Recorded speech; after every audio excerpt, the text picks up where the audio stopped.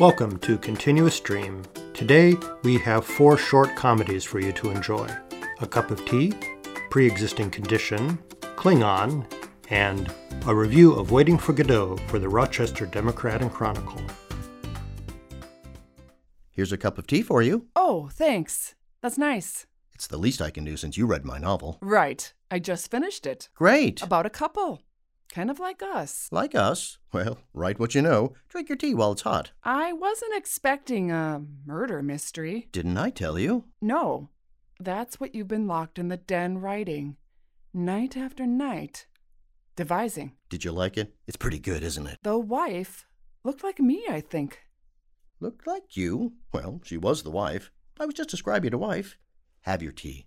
Long brown hair, blue eyes, and a voice like nails on a chalkboard? Poetic license. The husband was so cold, so calculating, pretending to be the perfect husband, bringing her tea, waiting for the chance to poison her with cyanide. 250 pages of toil and sweat. It's good, isn't it? Now, go ahead. Drink some tea. You'll like it. It's rosehip and almond. You like almond. Drink up.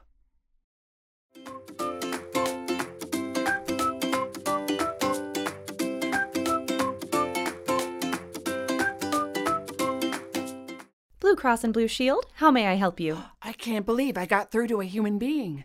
I need to go to the hospital, but I have a pre-existing condition, and I need to know if I would be covered. What is your pre-existing condition? I have a knife sticking out of my chest. Excuse me? I was stabbed, and I have a knife sticking out of my chest, so I figure that's a pre-existing. Ma'am, are you bleeding? Kind of. Yeah, kind of a lot, actually. Ma'am, you need to call 911. But I want to make sure, because maybe I needed your permission to go to the emergency room, like before I was stabbed. Ma'am, I'm sending an ambulance to you right now. That's okay. The bus stop is right in front of my building. I just want to know if I'm covered. Can you look it up? All right.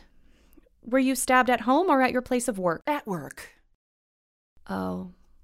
Then you want workman's compensation, and we don't cover that. Oh, that's okay. Never mind. I think I need to lie down. Ma'am? Ma'am?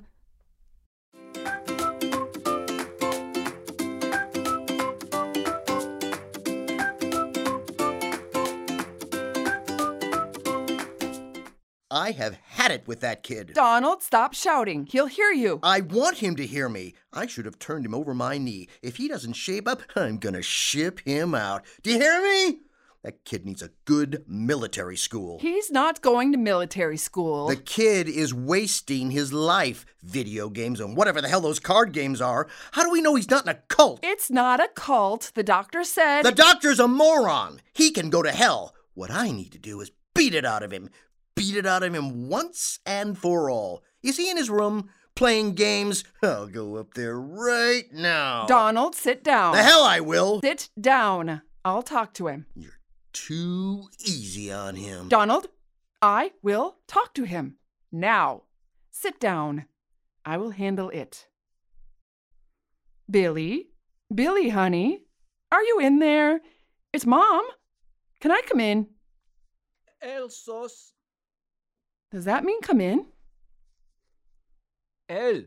Elsos. Okay. Hi, Billy. How are you? Luke. Luke. Is that good? Hija. We need to talk. Luke. In English. Billy, you can't go through life refusing to speak English. No one knows Klingon, Billy. No one will understand you. I don't understand you. Kabe. It's a problem. You can't go to school and only speak in Klingon to your teachers. Ned. You were at the top of your class. They can't grade papers in Klingon. Answer me! Kabe. In English. Don't you put on those headphones while we're talking. We have to talk about this. I talked to a doctor today. He says you might be schizophrenic. He said we might have to put you somewhere. In a hospital. Is that what you want? Gob. Where they don't speak Klingon. But they're hiring people who speak it at these hospitals for people like you. And I don't think a hospital is where you belong. Do you? Gob. Answer me in English. Billy, you have to answer me. We need to talk about this. A Klingon dictionary? You have a Klingon dictionary? Where did you get it? Нет. Why do you do this? Why? Cuddle? Cuddle? Нет. Ned, easy. It's easy? It's easier to talk in Klingon? It's not easier, young man. I want an answer. Why do you do this? Do you know how much trouble you're causing? Hobsing. No trouble. Listen to me. You are talking gibberish. It's a made-up language from the 1960s. That doesn't mean anything. Catch by Mitchi.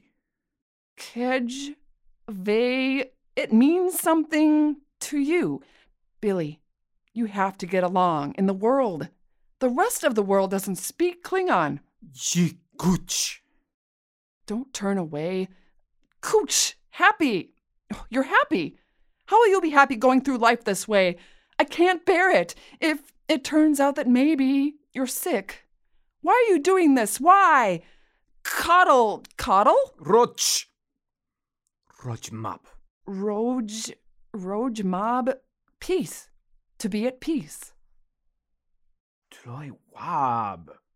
Ji ne rojmap. Tloy wob. Tloy. Too much. Wob. Noise. Too much noise. And you want peace. Hija. Yes. Billy, I'll tell you what. Do you remember when you were playing too many video games? And we said you can play an hour a day? If you kept your grades up? Well, I'll tell you what.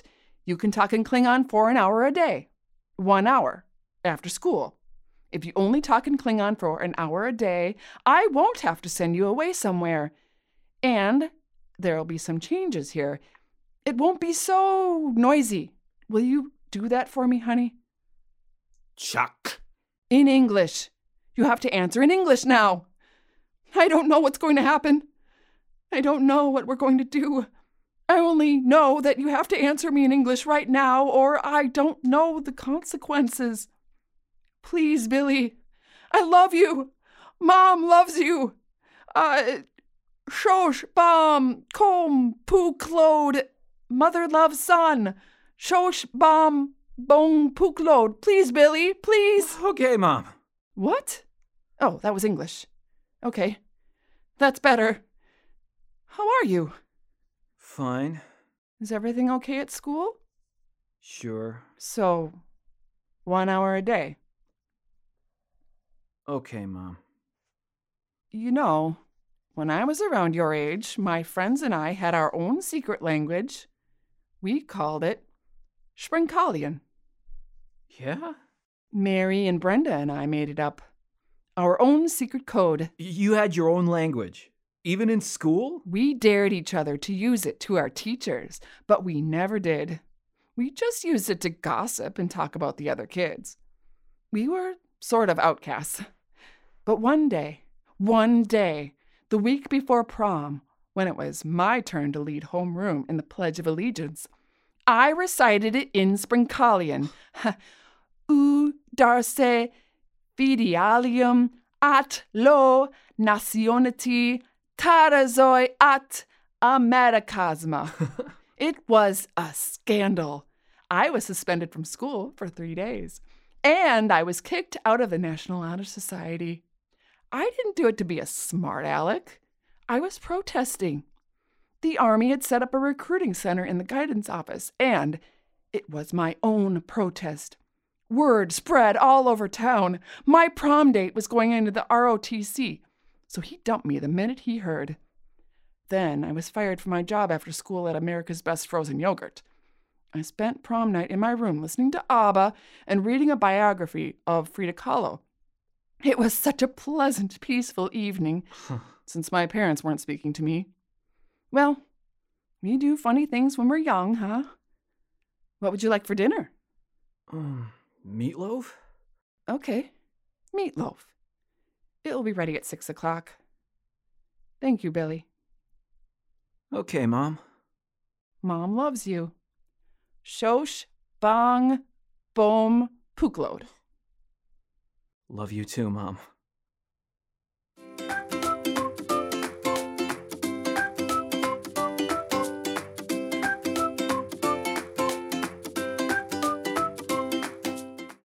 Dear Editor, I was recently appalled to learn that sans a theater critic, you will not be reviewing the once-in-a-lifetime production of Waiting for Godot, coming all the way from Ireland to the Baron von Steuben Theater here this week in a limited engagement. As an avid theatergoer and sometime dilettante, I have written this review for your consideration. You're welcome. I arrived at the theater and took my seat in the front row of the balcony with a great view of the stage, set with a bare tree and a large round rock, like a poof. It was all appropriately bleak and beautiful. Estragon entered the stage and took his seat on the rocky poof. The crowd hushed for several moments, but nothing more happened as it was 15 minutes to showtime, so the crowd resumed its chatter. I would have liked the audience to sit and watch him silently for that 15 minutes, but some people must be continually in conversation. I checked my watch at 7:30, irritated by the late arrival of much of the audience. Most galling of all was that none of them looked at all embarrassed or ashamed, strolling in to take their seats as if walking in a park. Some of them even carried in Starbucks coffees. Knowing they were running late, they had still stopped for lattes. Infuriating. The announcement came on to switch off our phones. I had done so before leaving the house, of course. But as the house lights went down, I was chagrined to see the brightly illuminated face of a woman who had waited until then to turn off her phone. She was more noticeable than Estragon himself for 10 long seconds, and I wished the earth would open up and swallow her. At last the show could start. I was delighted by the comedic interpretation of the production, and more delighted that the audience laughed at the right places and rewarded the precise, humorous timing of the actors with an appropriate jollity. I was, however, distracted by the high, showy laugh of one woman behind me whose lone peal sounded several times when the rest of the audience was quiet. I found that embarrassing, to say the least. Unfortunately, the act of laughing seemed to irritate the lungs of many of this rather aged audience, so that on the heels of the merry chuckles rose a chorus of hideous coughs. Like a monk's antiphonal chant, the coughs echoed back and forth across the theater like a salutation and response. The coughs increased as the act wore on, and I would like to take this opportunity to apologize to our Irish friends for the pulmonary weakness engendered by a lifetime of living in a land where bitter winter lasts from October to June. Lucky did his big speech and collapsed onto the stage to appreciative applause. As a marvelous moon floated over the stage in a twilight glow, the act ended on a final bullfrog-like cacophony of phlegm and spittle. I stayed in my seat to watch a man on a stepladder attach 3 green and red striped leaves to the bare tree and arrange the pair of shoes at the edge of the stage. When the woman next to me returned from the lobby, she turned to me. "Have you seen this before?" she asked. "No, but I've read it." "How does it end?" I think she was truly hoping that Godot would show up. She proceeded to open a little bag of pretzels she'd bought at the bar, and I observed with alarm that she was going to eat them next to me during the second act. I tried to tune out the sound of her munching as the play and the coughing resumed. To my relief, the woman behind me had stopped laughing on her own. I tried to concentrate, fearing now that maybe I was missing something important. The play was building up to Pozzo's great crescendo of a speech when I was disturbed by something white moving in the corner of my eye.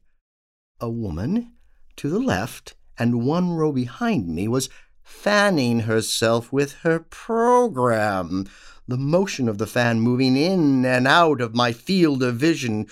Oh, how I longed, if not to murder everyone there, to release some gas that would paralyze the entire audience, stop their breathing and shuffling and hacking and fanning, and just let them be still for 30 minutes.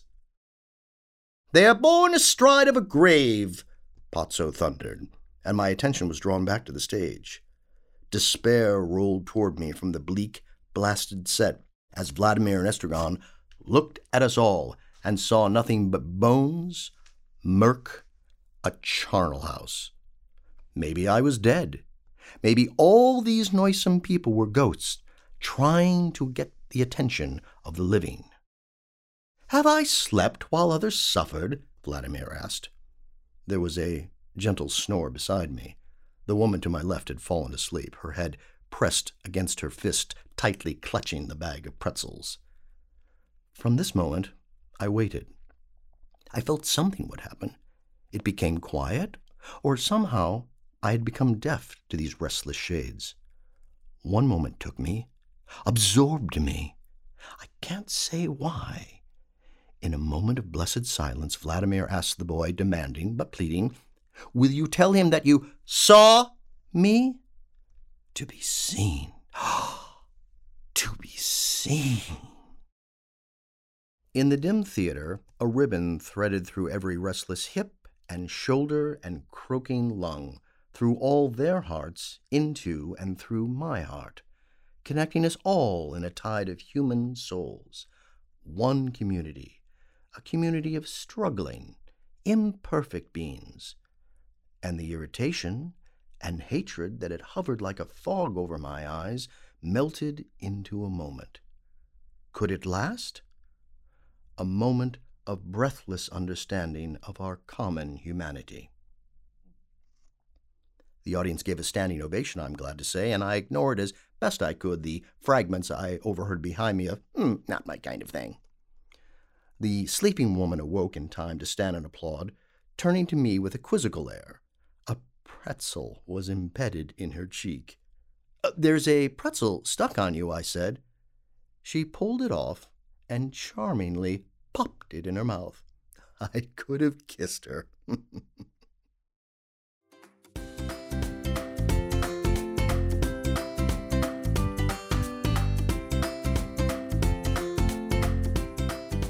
This has been Continuous Stream. A Cup of Tea starred Aaron Caswell and Pete Blatchford. Pre-Existing Condition starred Aaron Caswell and Lindsay Summers. Klingon starred Aaron Caswell, Baird Brucher, and Pete Blatchford. And a review of Waiting for Godot for the Rochester Democrat and Chronicle starred Pete Blatchford. Written by Amy Kreider. Our sound engineer was Alvaro Ledesma. Recorded in Chicago at Mystery Street Recording Company. Please check out our website, continuousstream.com, and consider supporting us on Patreon. Thanks for listening.